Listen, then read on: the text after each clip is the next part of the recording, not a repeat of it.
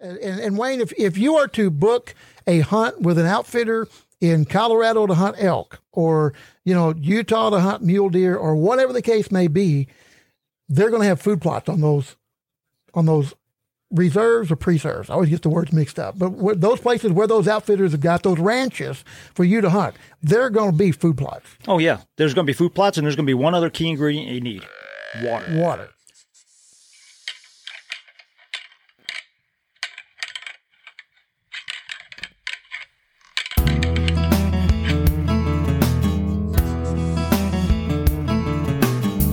Camel boots on my feet, bow in my hand, walking in the early dawn to climb. Hornady presents American Roots Outdoors Radio with Alex Rutledge and his friend. I'm Redbone Mike Crace. Wayne Locke is in the studio, and Alex Rutledge joins us from somewhere in the Northern Territory. Where in the world are you?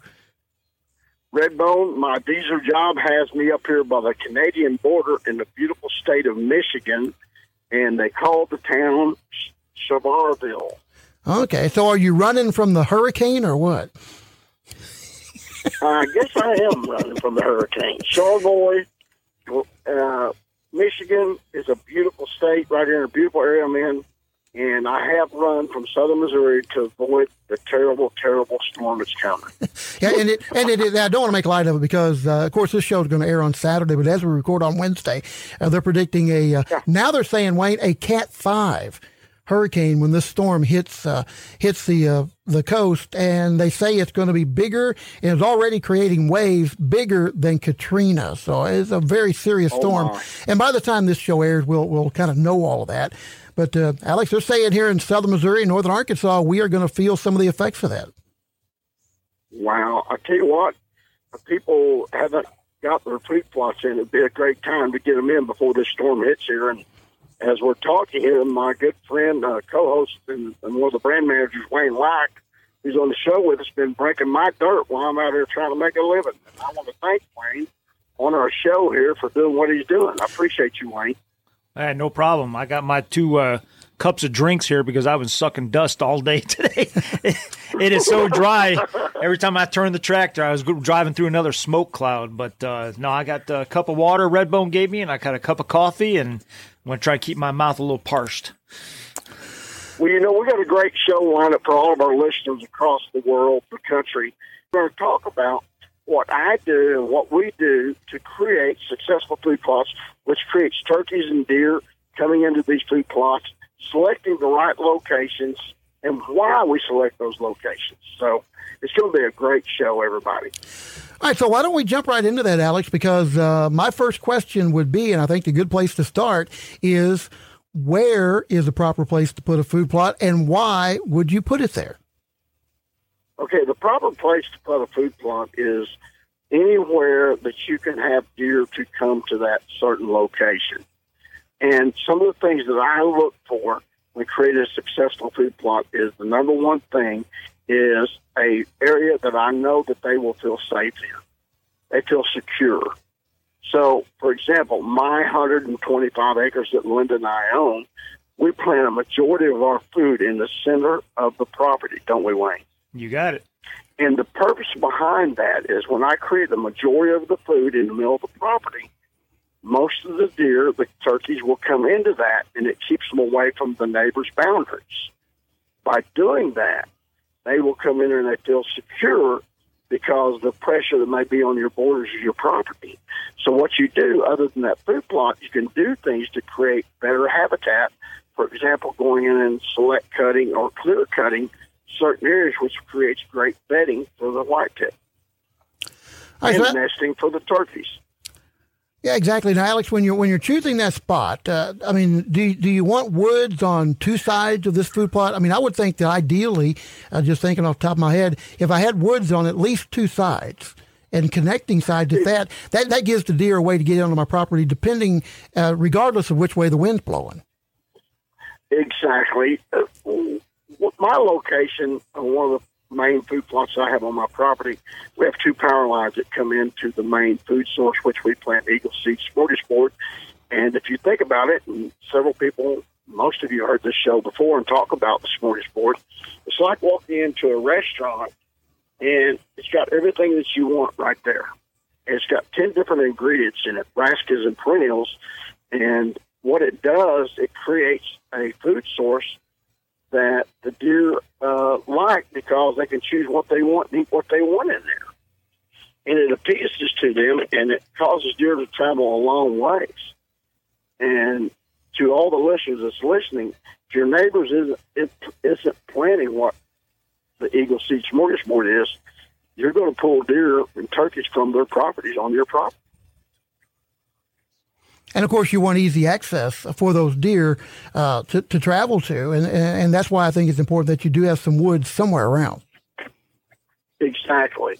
The secret to it is, again, and I want to repeat, is when you create that food plot, they got to have bedding there, water, and they feel secure going in and out of that food plot.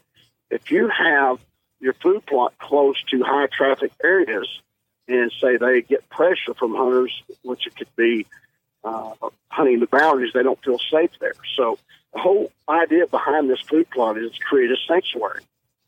And what I want to share with you throughout the show is what creates a sanctuary.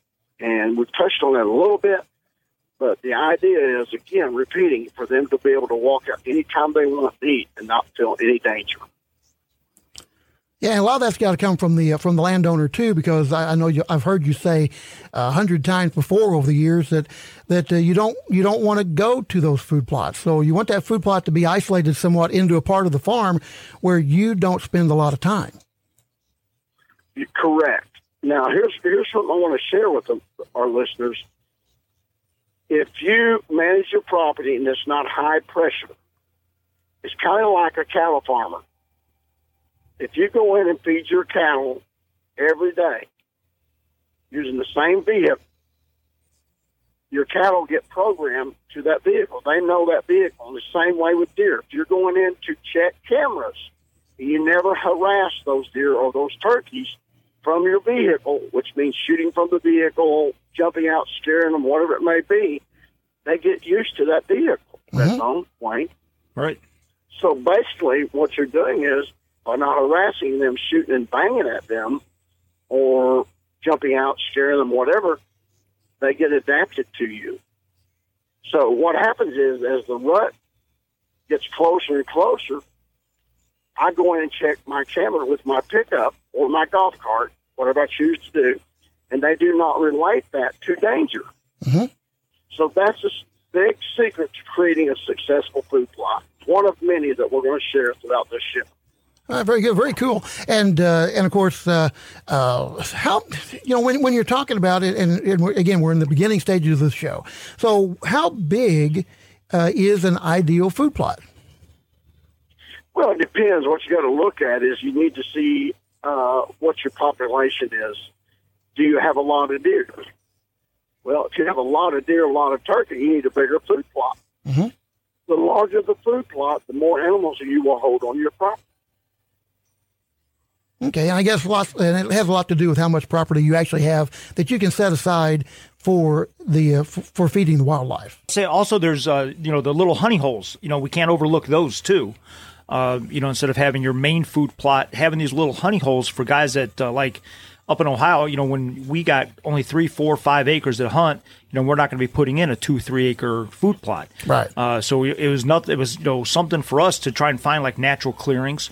Clear them out a little bit by hand, even if it was about a quarter acre. But if you could get 3 or 4 of those quarter acres near each other, then you got plenty of deer coming in, and they're not, destroying one area at one time. They're able to bounce around during the day, get up, go to an area, feed at that one, come in during the evening, feed at a different one.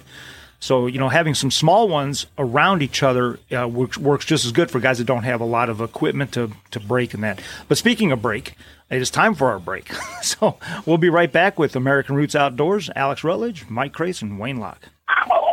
Hey, this is Eddie Salter, and you listen to American Roots and Outdoors with Alex Rutledge and friends. Wishing on some love. I've been on a big boy for a while. I can load him in the back of my truck. We can take it to a holler.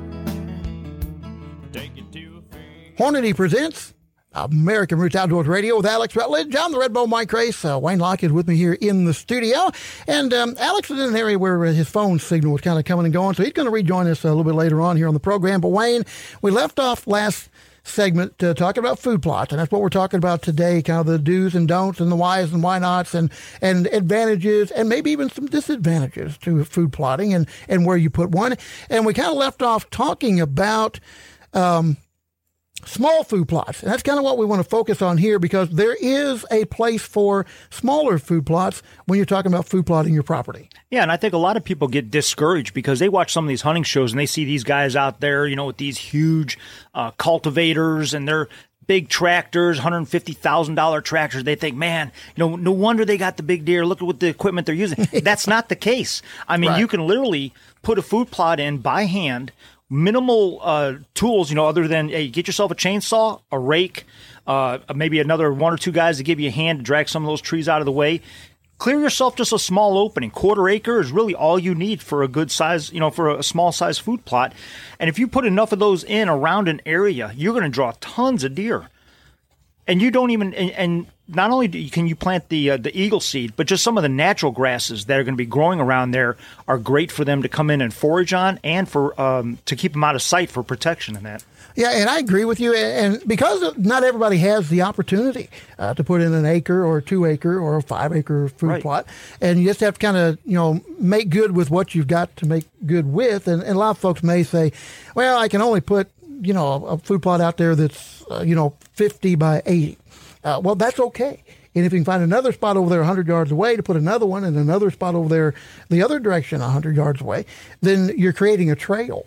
And you can actually hunt that trail from one food plot to the next. Well, exactly. And that gives you also a chance to plant a variety. Mm-hmm. So you're not going to plant the same thing in all 4 of those small food plots. Maybe put like red clover down on one, put smorgasbord down on the other, put some soybeans down on another one. I mean, you got sunflower seeds, for your turkey and that. You got a variety of stuff you can do. And even with those quarter acres, if you put sunflower seeds like around all your perimeters of that, it's going to be phenomenal come fall time for the turkey and that to feed on when those things finally dry out, the heads dry out, and they fall over. Now, one of the disadvantages to doing the smaller food plots just in, say, natural clearings is the fact that you may not get as much sun. Correct. So you've got to plant according to the recommendations of how much sun that particular food plot's going to get. Right. And because, typically if you're planting a food plot in the middle of a 5 acre wood patch and it's not very big, chances are you're just going to get sun from, 10 till 2.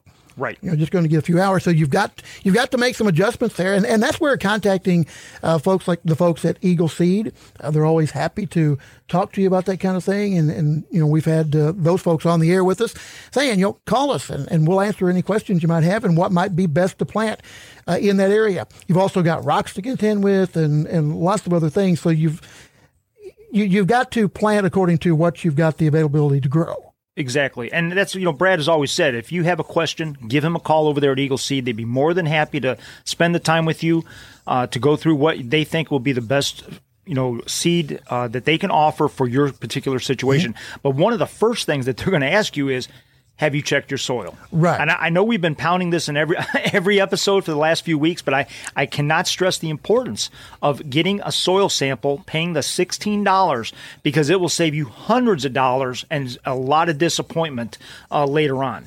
Yeah, and it's regardless of where you're going to plant. Correct. Yep. Yeah, whether you're in a big field, small field, you're clearing you just made, get that soil sample, because you got to have the pH balance right. If the pH is off, when you get that soil sample results back, it's going to tell you how much lime do you need to add, how much fertilizer do you need to add, how much ash do you need to add. Mm-hmm. And some of it is so simple, and none of it is anything that you can't pack in either in a backpack or on an ATV or UTV or something like that. And I love the small food plots, because I like to hunt in the woods. We talked about that with Jeff Burkhart last week on the show. I'm a woods hunter. I like nothing better than sitting at the base of a great old big white oak tree, sitting on top of a ridge and watching the bottoms and watching the other side of the hill. And that's where I like to hunt. So the idea of putting in some smaller food plots and putting them in a line gives me plenty of opportunity to enjoy what I enjoy, and that's hunting the woods. Yeah, and I'm the same way. I'm a woods hunter. I don't hunt big fields. Because I never really had big fields to hunt. In Ohio, most of my tracts were anywhere from 3 to 5 acres that I was hunting. I did have one farm that I was hunting there for a while. It had 50 acres, but of the 50, most of it was, agriculture. Right. There was very little woods, but in that little bit of woods was a little clearing that was just an old logging road, and I took and cut it down by weed whacker by hand, and then I just drove my truck back and forth with a homemade little, I almost want to say like a toother that's in the back there, and it just tore it up just enough for me just to throw some seed down, and you would be amazed just with the red clover that I put down how much activity I got in there. Matter of fact, almost most of my does that I shot that were not in an urban area was on that old tractor road. Yeah, and another great place to look at, and I know Alex kind of touched on this a little bit ago because he does it on his farm, is the power line clearings. They call them fire breaks. Yes. Where the power lines run through, or maybe just between two fields or two patches of woods, there's a fire break to help to keep fires from spreading across big patches of woods. A great place to just break you up something about 10 or 20 feet wide, if you can, and just go in there and plant a little food plot. And speaking of how wide to make it, that's one thing to keep in mind. If you are a bow hunter, you do not want your food plot to be 150 feet wide, you don't want to make a 100-yard wide food plot. Keep in mind that you want to be able to shoot. If that deer is hugging the tree line on the other end, keep that food plot in that distance. Yeah. Try to keep it that 50 yards at the max. So no matter which side you're on, it's going to be in range. Yeah, either that or like I mentioned and I asked Alex, or make sure you've got tree lines on at least two sides so you can hunt the wind and hope that deer is coming out and running that tree line along that food plot, which a lot of the folks that do the big food plots, they still hunt the edges. But boy, I tell you, I've never had the opportunity to go to a big food plot and sit in a tree stand or a blind and see deer coming out into the food plot and see, I see it on TV, 25 or 30 deer out in the food plot. Right. I've never had that opportunity. I don't know what I would do. I'd probably start shaking and just leave. Well, it's funny you say, because the first time I ever saw that is when I started filming Alex about 6 years ago, and we went into his food plot and his tower stand. And as the afternoon started progressing into the evening, all of a sudden these deer just started filtering in from all over. And next thing you know, there's 40 deer out in the field. And I'm looking around, I'm like, why is he not shooting? By now I would have had my doe tag filled. But when you're able to get that kind of property and you have that kind of amount of deer on it and that kind of success with your food plots, you can be more picky. Yeah, exactly. And that's why we're telling you this, guys, because if you want to kill trophy deer, this is a great way to increase greatly your chances of killing that trophy deer. Right. We need to go to a break. We'll have more as Hornady presents American Roots Outdoors Radio with Alex Rutledge and his friends right after this. Hi, everybody. This is Aaron Tippin, and you're listening to my old buddy Alex Rutledge with American Roots Outdoors. And good break. Up a big old hill, year after year, got my hunting gear. Hornady presents American Roots Outdoors Radio with Alex Rutledge and his friends. I'm the Red Bull Mike Race. Wayne Locke is in the studio. Alex is still trying to find a good signal, and he's somewhere, as we record this, up in northern Michigan. And I think he's trying to get to Canada. I think he's wanting to go on a moose hunt. Moose, bear, they got some great hunting up there. They do, man. They do. I've never wanted to leave the United States, but I wouldn't mind living in Canada. I'm just going to put that out there. And who knows? I may get that opportunity someday.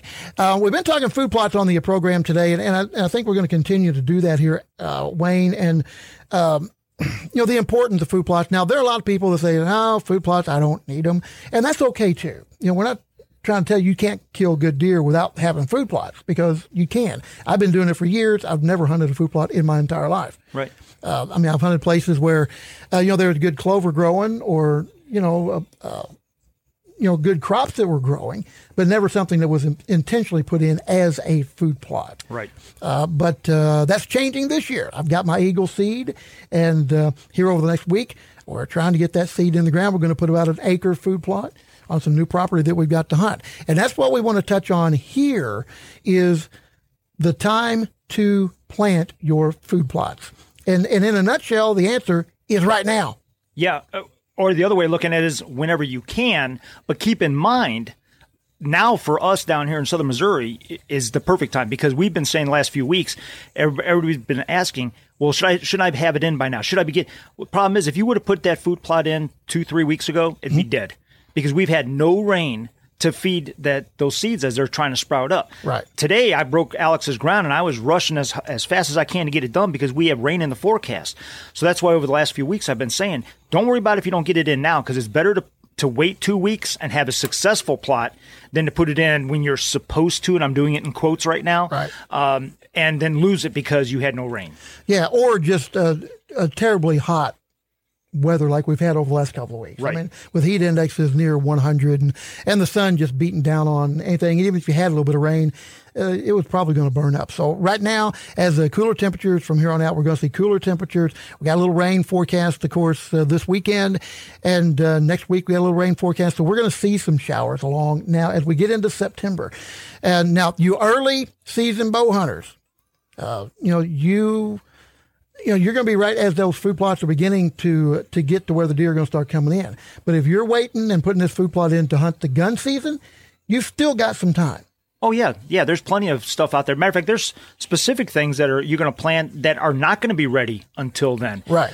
You got your beets and things like that, your bulb stuff that specifically the deer are not even going to touch it until after that first frost. Right, because it's got to turn sweet. You got it. And the frost will bring the sugar up, and the deer will just go crazy. Oh, yeah. Then they'll be pawing the ground up and digging it all up. Yeah. So you still got plenty of time, guys. And, and one of the things about these food plots is they're going to be good.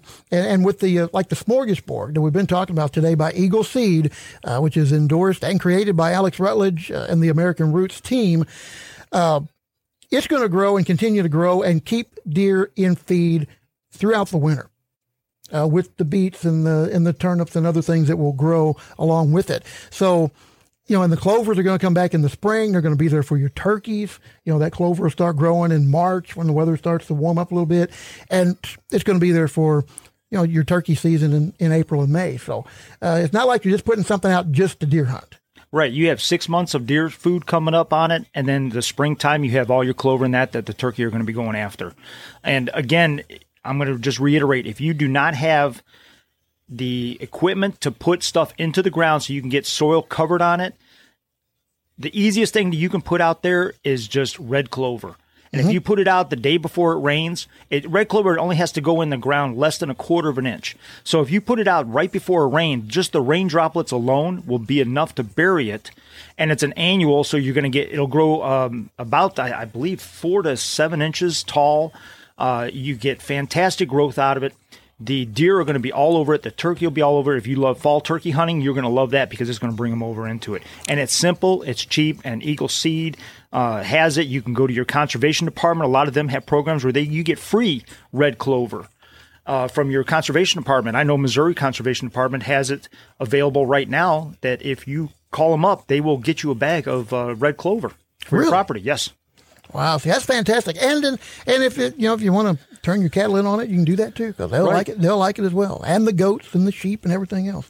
So folks, get those food plots out. It's not too late now. But I would say if you can't get it done in the next couple of weeks, you're gonna kind of be pushing it, unless you just want it for the late season hunt, the bow season after the gun season, and then on to the end of the spring. Right. Yep. And if you can't get it in this year, don't fret it. Just work on it. This gives you the time to get the area prepped for next year. If that's all you can do this year, then so be it.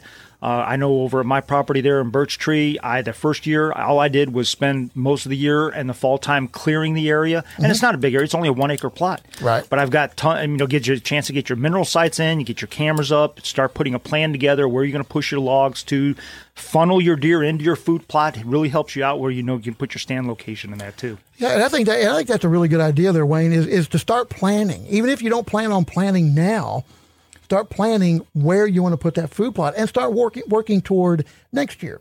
And there are food plots you can put in the spring just for the turkey hunt. Sure. And there are food plots that you can put in that will last through the summer, that'll keep your deer coming back and keep them there on your property and attract more deer. So when the fall comes around, boom, you are ready to go. Yeah, and pull up an aerial map. I mean, look at your property, figure out where your ridges are, where your valleys are, put up some cameras, check trails, and just kind of put a plan together. This gives you all fall, all winter to look at it. And so next year, instead of scrambling around now and getting a half-baked food plot, you'll have even a real successful one next year by putting just the time and effort into planning it correctly. You know, we've talked about this before, and again, we're talking food plotting today, and we're going to continue to talk about that. But I know that there's some hunters out there right now, and they're listening to this show thinking, I don't need food plots. I know where the deer cross on my farm every day. And, you know, what do you say to those guys? Lucky you. No, I mean, yeah. I think you're exactly right. Right. Do you have to have a food plot to be successful? No. I mean, if you think about it in the realm of hunting, food plot is a new thing. Yeah. I mean, it's only been really going around and gotten very popular just over the last 20 years. But prior to that, what did guys hunt? They hunted natural grasses. They hunted farmers' crops, farmers' fields, which guess what? Those are natural food plots. Yeah. All we're doing is just changing the garden variety, the buffet, as you can say, to something maybe a little bit more enticing. Now, one thing I do want to say, and Alex has talked about this too, when the deer get in the rut, your does are still going to come to the food plot. Your bucks are just going to chase after them. Right. So, you know, when you get to that time, you know, you're hunting the trails to the food plot.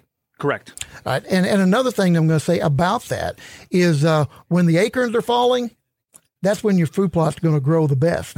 Because the deer are going to be in the woods where they feel totally safe, and they're going to be eating the acorns. Oh, no doubt. I mean, if you're sitting on your food plot, man, I have not seen a deer all day. There's probably a reason. I'm gonna get after that Redbone and that Wayne Locke and that Alex Rutledge. They told me to put out a food plot, and I'm not seeing any deer in my food plot at all. Well, that's because they're eating the acorns. So, you know, there's just not anything in the wild that's going to draw those deer away from those acorns. It is their food staple. Oh, it's a delicacy. Yeah, you're not going to pull it away from it. If you're not seeing them in your food plot, move your stand 100 yards in the woods, you'll probably find them. Yep, I should find you a big old white oak tree that's dropping them, and it sounds like machine guns going off. Right. Yeah, and we were talking about the food plots, and they're not successful. I'm not having. I was talking about if you put your food plot down and it's not growing, and it's because you put it down too early, didn't have rain, and it died. It wasn't the fact that the food plot didn't do it. It was your preparation didn't do it. Yep. But we're going to touch on real quickly when we come back from break. We'll start off by touching on what else could be causing your food plot to be not growing. So we'll be back right after this with American Roots Outdoors with Mike Crace, Wayne Locke, and Alex Rutledge. Hey, everybody, this is Michael Waddell with Bone Collector, and you're listening to my buddy Alex Rutledge on American Roots Outdoors, man. Don't miss an episode. Hunting boots passed on down, planted deep in the ground around your heart, so you never gotta worry what the wind might do. American Roots. Hornady presents American Roots Outdoors with Alex Rutledge and his friends. We're into our final segment of the show for this week, and we've been talking food plots, and I hope you're giving you some ideas, and maybe you're one of the guys that are still skeptical, and we touched on that just a moment ago, or maybe you're all gung-ho, and maybe you've got food plots, you've been food plotting for years. If you do, the advantages that it can give you to the deer hunt coming up, whether it be a bow hunting, alternative methods, or rifle season, whatever the case may be. Food plots certainly are a plus on any farm. I don't care where it is. And Wayne, if you are to book a hunt with an outfitter in Colorado to hunt elk, or Utah to hunt mule deer, or whatever the case may be, they're going to have food plots on those reserves or preserves. I always get the words mixed up. But those places where those outfitters have got those ranches for you to hunt, they're going to be food plots. Oh, yeah. There's going to be food plots, and there's going to be one other key ingredient you need. Water. Yeah, and we haven't touched on that today. And one of my questions for Alex before we lost Alex was, how close to a water source do you need your food plot to be? And the reason I ask this, and again, because like you, I like to hunt the woods. So if I'm going to put a food plot, I want it to be probably within 100 yards of a water source, whether it be a spring-fed pond or whatever, because that's where I'm going to hunt. I'm going to find where they're going from the food plots to the water, from the water to the food plot. That's where I'm going to put my stand. Yeah, it's funny you say that, because there's actually a triangle system you can use. If you can find their bedding area, that's one point of your triangle. You find the watering source that is nearby, a natural watering source. That'll be your other point of your triangle. And put your food plot in the third point. Because when those deer get up, there's three things on their mind: water, food, and during the rut, ladies. So if you can get yourself that little triangle going, you're going to be totally fine. Now, if you can get the food plot put in and have enough room to put your own watering hole, even better. Sure. And I'm going to go back to the conservation department actually has programs where they will come in, and if you put a watering hole in for the wildlife, they will actually pay you to have that done. Yeah. I mean, and why not take advantage of it? I mean, if they're going to give you, $500, $600, $700 to have a watering hole put in, take advantage of it. I had mine put in 3 years ago, and it took about a month for it to start holding water. And during the hottest months, the longest droughts we've had in the last 3 years, I've never not had water in that pond. Really? And it is loaded with tracks, like this last month especially. It is tore up with tracks because that's the only water hole that is around until you go another, mile and a half down the road to Alex's property. He's got a watering hole too. But in between around there, that's it. Wow. So yeah, you want that food plot to be somewhat relatively close to your food, to a watering source. Right. And a bedding area, which is only natural. All right, so Wayne, while we were on the break, you were talking about, we might want to touch on some of the reasons that someone's food plot did not do well. Yeah, and we're going to go back to just some of the basics. Again, you didn't have enough lime down. You didn't check your pH. You didn't put fertilizer down. If you're putting your seed down, put the fertilizer down at the same time. If you don't know if it needs lime ain't going to hurt. Throw it down too. And lime is cheap. We're talking $6, I think, for like 50 pounds of it. So it's not going to, break you a bag of fertilizer. One 50-pound bag for a 1 acre plot would be plenty. You get like triple 13 or whatever your conservation area, would recommend. They're a great resource too. Call them up if you're curious about anything. They can tell you what's best for the area that you live in, depending on your state and that. But I was over at a friend's house last week helping them with their food plot. And they had put down soybeans. And it was about a 1 acre soybean patch, maybe a little less. And in there, all their soybeans were literally like 3 inches tall. Wow. And it's like, man, I mean, what's going on? What happened? Did you not do it or whatever? And then as I started approaching it, I started looking around and I just see nothing but deer prints. And I'm like, okay, they're overpopulated. So no matter how much they were putting down, they just did not have enough to sustain the amount of deer that was coming in that property. Now, what they did as just a test, because it was something that they were told to do by Eagle Seed, when they talked to Brad, was cage an area. Just get yourself a little 3-foot round cage, 6 foot tall, and when you put your seed down, put a little cage down, and then just kind of see what it should be doing. And I'm going to post that picture when we release the show on Saturday. I'm going to post a picture of their food plot with that cage. Their food plot is 3 inches tall, all their plants, 2 to 3 inches tall. Where that cage is, 5 feet tall. Yeah. So that gives you an idea of that's how much pressure they're getting right now. If they would have fenced off that area, all their soybeans would be 5 feet tall right now. Yeah, and that's the point. And Brad will tell you that if you are overpopulated, you almost can't put in a food plot big enough to allow it to grow to maturity because the deer are just going to eat it off. Now, the good thing about the Eagle beans, especially the forage beans, they'll just keep coming back. As long as they're getting a little bit of rain every once in a while, they'll just keep coming back. But the chance of them ever getting to maturity and actually putting on beans and really being beneficial to the deer is just not going to be there. So the thing you need to do is put a fence around that track. Yeah, and it's just you don't have to have anything fancy, spend a ton of money on it. If you just put some barbed wire around it and run yourself one strand of wire about a foot and a half from your barbed wire, just one strand about knee height to a deer, they're not going to jump it because they can't judge that distance between the wires. Right. And we learned that from Brad. Right. And he said, it's relatively simple. Just put, if you want to do 2 strands of electric or put a strand of barbed wire and a strand of electric, it'll keep the deer from jumping into that food plot. Yeah, you don't have to sink tons of money. And my question would be there, Wayne, and you may not know the answer to this, and if those deer get discouraged, will they leave and not come back? No. They will keep coming back. They'll keep coming back because as long as it's there, they're going to keep coming back because their stomach is going to drive them. And if they know there's food there, they're going to keep coming back. And as soon as you pull that barbed wire down, it's cat's meow. I mean, they're going to know it, and they're going to be back every day. And next thing you know, your food plot's gone. But that's why you don't pull it down until a few days before the season starts. Get ready to hunt. Yep.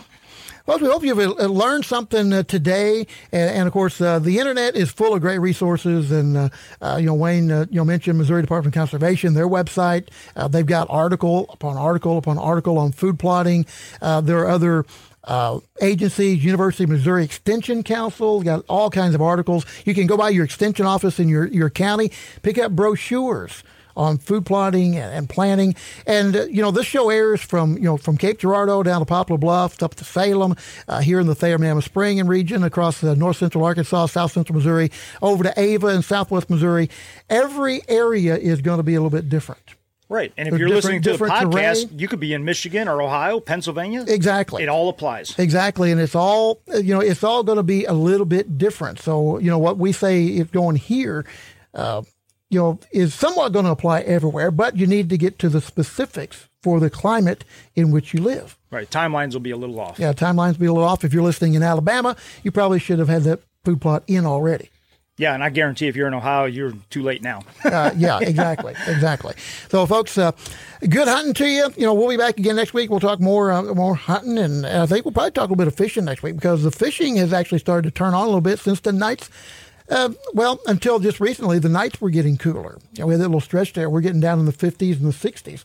And the fishing really turned on again, especially in the Corps of Engineer lakes along the state line, Bull Shoals and Norfolk and over to Table Rock. And even up at Wapapello, I think I heard over near Poplar Bluff, they said that the fishing turned on there for a little while. But we're going to have to see what kind of effect this hurricane has on the fishing, because it certainly will. Yeah, and I did notice it looks like we have some good cool-down temperatures coming next week, so that's going to be a plus. Yeah, that will help. And don't forget to join us for our bonus segment on the podcast. So even though the radio segment ends here, there is going to be another bonus segment. Just tune into the podcast. Check it out. Leave us a review. When you do leave us a review, you're automatically going to be entered for a contest we got going on right now for a bag of Eagle Seed. And we also have another giveaway going on for some hats and decals and some clothing items. All right, very good, folks. That wraps it up for this week. For Alex Rutledge and for Wayne Locke, I'm the Red Bull Mike Crace. Remember, when your roots run deep and strong, there's no reason to fear the wind. And your food plots grow better. So you never gotta worry what the wind might do. American Roots. Thank you for joining us for today's American Roots Outdoors Radio with Alex Rutledge. You can find us on Facebook. Look us up on the World Wide Web at AmericanRootsOutdoors.com. We'll be back again next week on this great radio station. Hornady presents. Welcome back to American Roots Outdoors with Alex Rutledge. If you're listening to this, that means you are on the podcast and listening to our bonus segment. We welcome you to the podcast, and we ask that you leave us a review. We have a bunch of contests going on right now for those people that leave a review. And just remember, if you do leave a review, pop on and Facebook or Instagram. Shoot us a message of what your username is so we know how to get in contact with you if your name is drawn. We're having that issue right now. We got a few people that left reviews, but they did not tell me who they were. So, we need to know who you are. Yeah, we need to know who they are. So if you're one of those ones, just pop back on the Facebook, American Roots Outdoors Facebook page, shoot a message to us, let us know that it was your review, and this way we can get you contact if you are the winner. Hey, let's touch base on some food plots. Okay. If that makes any sense. So what I'm referring to is, let's say you don't have the equipment, you don't have the money, you don't have the time to put in a food plot yourself. Hey, you only got a few weekends a year to even get out. Mm-hmm. One of the things that I always found very beneficial for me, especially when I was younger, and by younger, I mean, I was doing this up until about 5 years ago. So, if I didn't have the space I didn't own property, I didn't have the space to put a food plot in. I could never get permission to, tear up somebody's ground and put a food plot in. But what I did do is I knew where the area I was hunting. I would get on like Google Earth. We've talked about this before. You've brought up Google Earth as a great tool. Look at the farms around where you hunt. Find out, then drive around them. Find out what they're putting in. Is it corn? Is it soybean? What do they have growing there? And then go to that farmer and say, hey, if I give you $100, can you leave that corner up for me? you know, and then not cut that corn not cut the soybeans or whatever. You got it. Yep, just leave it standing. And then most farmers, $100 in the pocket that day, they'll be more than happy. Yeah, just for a few rows of corn. Right, for a few rows of corn. Yeah, we're not asking for them to leave 5 acres worth. You know, all you need is just literally, if you're talking like 30 yards by like 50 yards of corn or soybean, that's all you need. And then when they take out their stuff, and generally they're pulling that stuff out right when bow season opens up, the deer will be all over that standing corn come wintertime, especially if you're not too overpopulated. You're going to have deer in there all winter long, pulling that corn off, that husk and tearing into it. Plus, they love using it for just a security area. They'll stand in that corn, they'll bed in that corn because it keeps them hidden from the roads. A lot of times, you know, most of your farmers' plots and that are right along roadsides. But if they got that little security, they'll sit in there. It's a great windbreak for them. So there's a lot of, you know, advantages too. Just talking to a farmer, saying, "Hey, if I drop you $50 or $100, can you leave a little bit standing for me?" Most farmers will say yes. I've never had a farmer say no. Really? Well, that's good information for those places where there are a lot of farm crops. But now here in the hill country, we don't grow a lot of corn, although we're growing more now than we used to, and not a whole lot of soybeans. So, you know, what do you do when you go to that farmer? Say there's a property where you've been driving down the grab road looking, and you see there's a nice buck that's hanging out in that field. You know, you can go to that farmer, ask him if anyone hunts on his property, if he allows people to hunt. And if he says, no, nobody hunts it, but I wouldn't be opposed to somebody going down there. You just never know what's going to happen. No. And we've talked about this with Alex before. You need to, if cash is what that farmer would like to have, then offer him some money. You know, I'll give you $250. Let me rifle hunt on that 20 acres over there. Right. But if that's not going to work, say, well, I'll tell you what, if you'll let me hunt there, come hay season, I'll help you put your hay up. Right. Especially if they're doing square bales. Or I'll help you mend fences. I'll help you mend fences. I'll help you, drive fence posts, whatever it is you can do. Or, I will help keep an eye on your property. I drive this road all the time, and your house is way over there, and I see what's on your property all the time. I'll keep an eye on it. I mean, there are so many things you can do to help that farmer out that he might say, you know what, this guy's helping me out a little bit. I'll be glad to let him go in and harvest the deer. And the other thing is, if a farmer, Wayne, allows you to go on his place, do not abuse it. Nope. If you get permission to go in and kill your buck and get out. Right. And offer him some meat. Take him a Christmas present. Give him a thank you card. Take him some deer jerky. Right. I mean, that goes a long ways. And just by simply asking. I mean, a lot of guys seem to be just, I can't even tell you how many times I've went to a door, knocked on the door and said, "Hey, is there any chance I could have permission to hunt here?" And the permission I got from one guy over there in, it was in northeastern Ohio, but it was a 150-acre plot, or 150-acre land that this guy owned. And he said, "You know what? You are the first person to ever knock on my door and just simply ask." He says, "I'm always chasing poachers off, here and there over the years and that." He says, "But you're the first person has ever knocked on my door and asked." He goes, "You sure can." Didn't have to pay him a dime. He was just happy that I asked. Yeah, I think there are a lot of landowners out there, and I may be speaking out of turn. If I am, you guys just send me a message on Facebook and tell me you're crazy. But I think there are a lot of people that get the reputation that, he won't let anybody hunt. It doesn't even do any good to ask him. Right. When that is, in fact, not the case. Right. Nobody's ever asked. If you went, ask, and he kind of knows you and know that you're a decent person and you're going to follow all the rules and you're going to follow the laws and you're not going to shoot toward their house or you're not going to shoot one of their cows. I think, a lot of landowners would say, "Well, sure, I got this place back over here where, I see some deer. If you'll kind of stay in that area, we can let you go in and hunt a little bit." Yeah, and be considerate of what their needs may be or what their concerns are. You got guys that say, "Well, I really don't want to let anybody on because me and my boys, we hunted all year. Sure. We hunted in the fall. And we don't want anybody great. Taking it." Then just simply say, "Hey, I totally understand. What about like the last week of the last couple of days of the season after you guys have, already hunted it and stuff? Any chance I could hunt it like maybe the last weekend? Even if you get 2 days out of it, you may have a chance of getting a buck. Or if you see that they got crops and that, and you're spotting the fields and you're seeing tons of deer out there, say, "Hey, I'll be more than happy to come out here and take some does out for you." Yeah. Because that's going to help keep the population down Sure. on them. And they may be they may be more than happy to take you up on that offer. Also, if they have cows and sheep or anything like that, offer to do some coyote hunting on them. Oh, yeah. If you can get rid of some predators, farmers will love you for that. You sparked a story I remember a few years ago. A friend of mine, his son killed a really nice deer. And I know exactly the farm where he was hunting.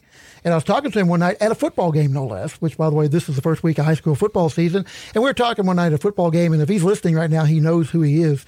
And I never did go hunt the property. I said, hey, I saw that nice deer Jason killed with a bow. And he's like, yeah, it was a good one. I said, well, I'd sure like to go in there and hunt sometime. And he said, sure, as long as you wait till after Jason gets his deer. Right. And I was like, okay, you're serious? He said, yeah. Yeah, I mean, but you got to wait until after, Exactly. So, and it goes back to what you were saying. Sometimes farmers that maybe get the reputation of not wanting anybody to hunt on their property, they would be okay with it under certain circumstances and let them harvest their deer. And I think you made a great point there, Wayne, about taking some does out for you, because a lot of hunters don't want to shoot does. They don't want to mess with does, but they got an overpopulation. And they know that if they thin those does out, it's going to increase their chances of seeing bucks because the ratio is going to go down. So, yeah, taking some does out of somebody's farm might be the perfect opportunity to put some meat in your freezer. Yeah, if you're looking at a field with your binoculars and you're seeing a 6-to-1 ratio, there's a problem. Yeah. You need to get in there, get your friends in there, get some kids in there, whoever you can, and start whacking some does. Great for the freezer. Great to take to the hunger centers. Missouri has a great program. Almost every state now has a program where you can donate to a hunger center. Take it to an elderly person, a neighbor, maybe someone who lost their job, help them out. There's just so much you can do with that, and let the farmer know, hey, I'm not looking for anything for me, but I would like to, shoot a doe, donate it to a hunger center, or I got a needy family, gentleman just lost his job, any chance I can shoot a doe to help them out? I bet you're going to be surprised at how many guys will say yes. But anyway, guys, that's going to wrap it up for us today for American Roots Outdoors podcast. And I thank you for listening. Again, leave us a review and be entered into a contest. Mike Crace, thank you very much. Alex, sorry we couldn't get you back, but we'll get you back next week. This is Wayne Locke. And like we say here at American Roots, when your roots run deep and strong, there's no reason to fear the wind.